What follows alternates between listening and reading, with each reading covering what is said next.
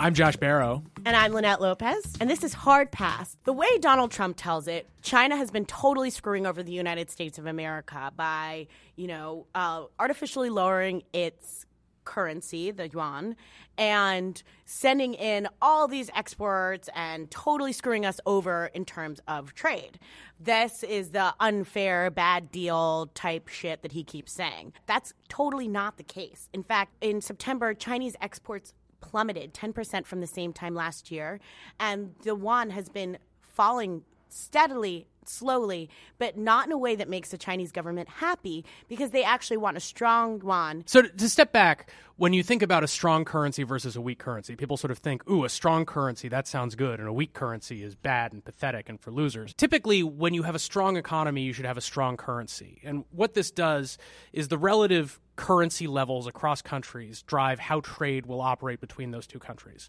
When the Chinese yuan is very weak relative to the US dollar, that means that real wages in China end up being lower than they otherwise would be. So it becomes cheap to employ people there because the value of the currency is low. And that encourages businesses to locate there and export goods from there. On the other hand, because the currency value is low, Chinese consumers have less purchasing power. So it's more expensive for them to go buy American products, so China does not import as much as it normally would. So when the Chinese currency is too weak, what happens is China becomes a very competitive exporter and doesn't do a lot of importing. And that's what Donald Trump is complaining about. He says that's how they take all our jobs.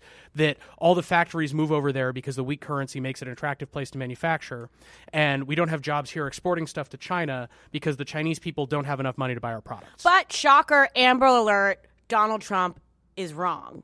The problem with what's going on in China right now that he doesn't seem to grasp is that the government is desperately trying to make this transition from that exporter to a country that is self-sustaining like the United States, where people have the purchasing power to run an economy by themselves domestically. So when Donald Trump says that the Chinese want the yuan on artificially low, he's actually totally wrong.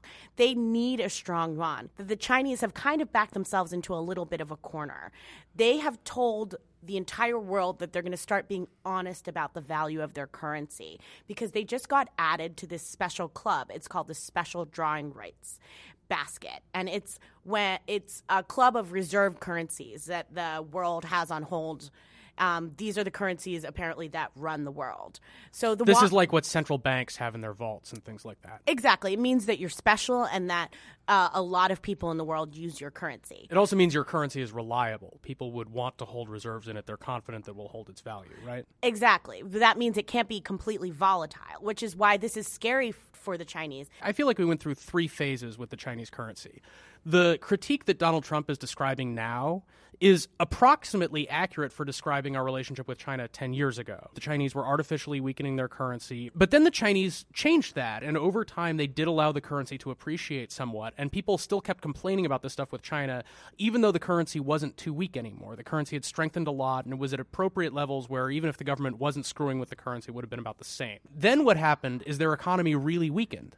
And so sometimes when your currency weakens, it's not just because the government's screwing with it. Sometimes your currency weakens because your economic situation is bad. And so that's what's happened in China now. They don't have a fake weak currency. They have a real weak currency that's weak for good reasons. Yes, the yuan is going down because the Chinese government is not artificially propping it up. And to be fair to...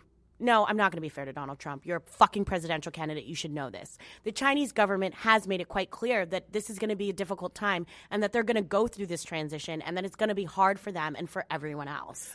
The one thing Donald Trump deserves credit for, and he doesn't deserve a lot of credit. No, barely. Is the way most politicians talk about currency when they do talk about it, and Mitt Romney talked about this a lot in the 2012 campaign, is basically like strong currency good, weak currency bad. Whereas Donald Trump complains that other countries' currencies are too strong. Now, implicitly, because all this stuff is relative, if other countries' currencies should be stronger, then that means that the U.S. dollar should be weaker. So Donald Trump is one of the few people in politics who will openly say that a weak dollar is good in certain circumstances, that it can improve U.S. competitiveness, create jobs here, increase exports from the U.S. With China, I guess the question is, even if the currency is weak for good reasons and not artificially weak, it's still a problem for everybody else, right? The Chinese economic slowdown has all sorts of contagious effects to all sorts of other countries. It's a huge problem for the world. It's a huge problem for Asia. It's a huge problem for the Chinese government, which is when the yuan goes down, they also see money flow out of the country, which is worrisome for them. And generally, outflows and a lower yuan cause tremors through the stock market that can reverberate throughout the world. What can we do about this situation then? Like what? As there's people dealing with China, there's not a lot that the Chinese government can actually do aside from restructuring its economy. Restructure. This is kind of a euphemism for basically China has too many empty shopping malls. And so all those people who are working in the steel mills, they have to go work in a clothing store or as accountants or things like this.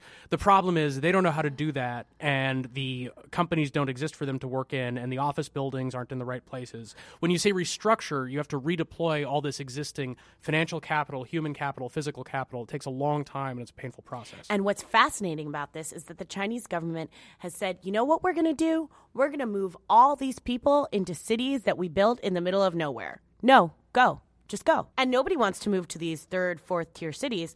And as such, property prices are skyrocketing in first and second tier cities. But third and fourth tier cities are just like crickets, empty. Hard Pass is produced by Ben Riskin. Our cover art is by John Fulton, and the music you are hearing is by Aaron Leader.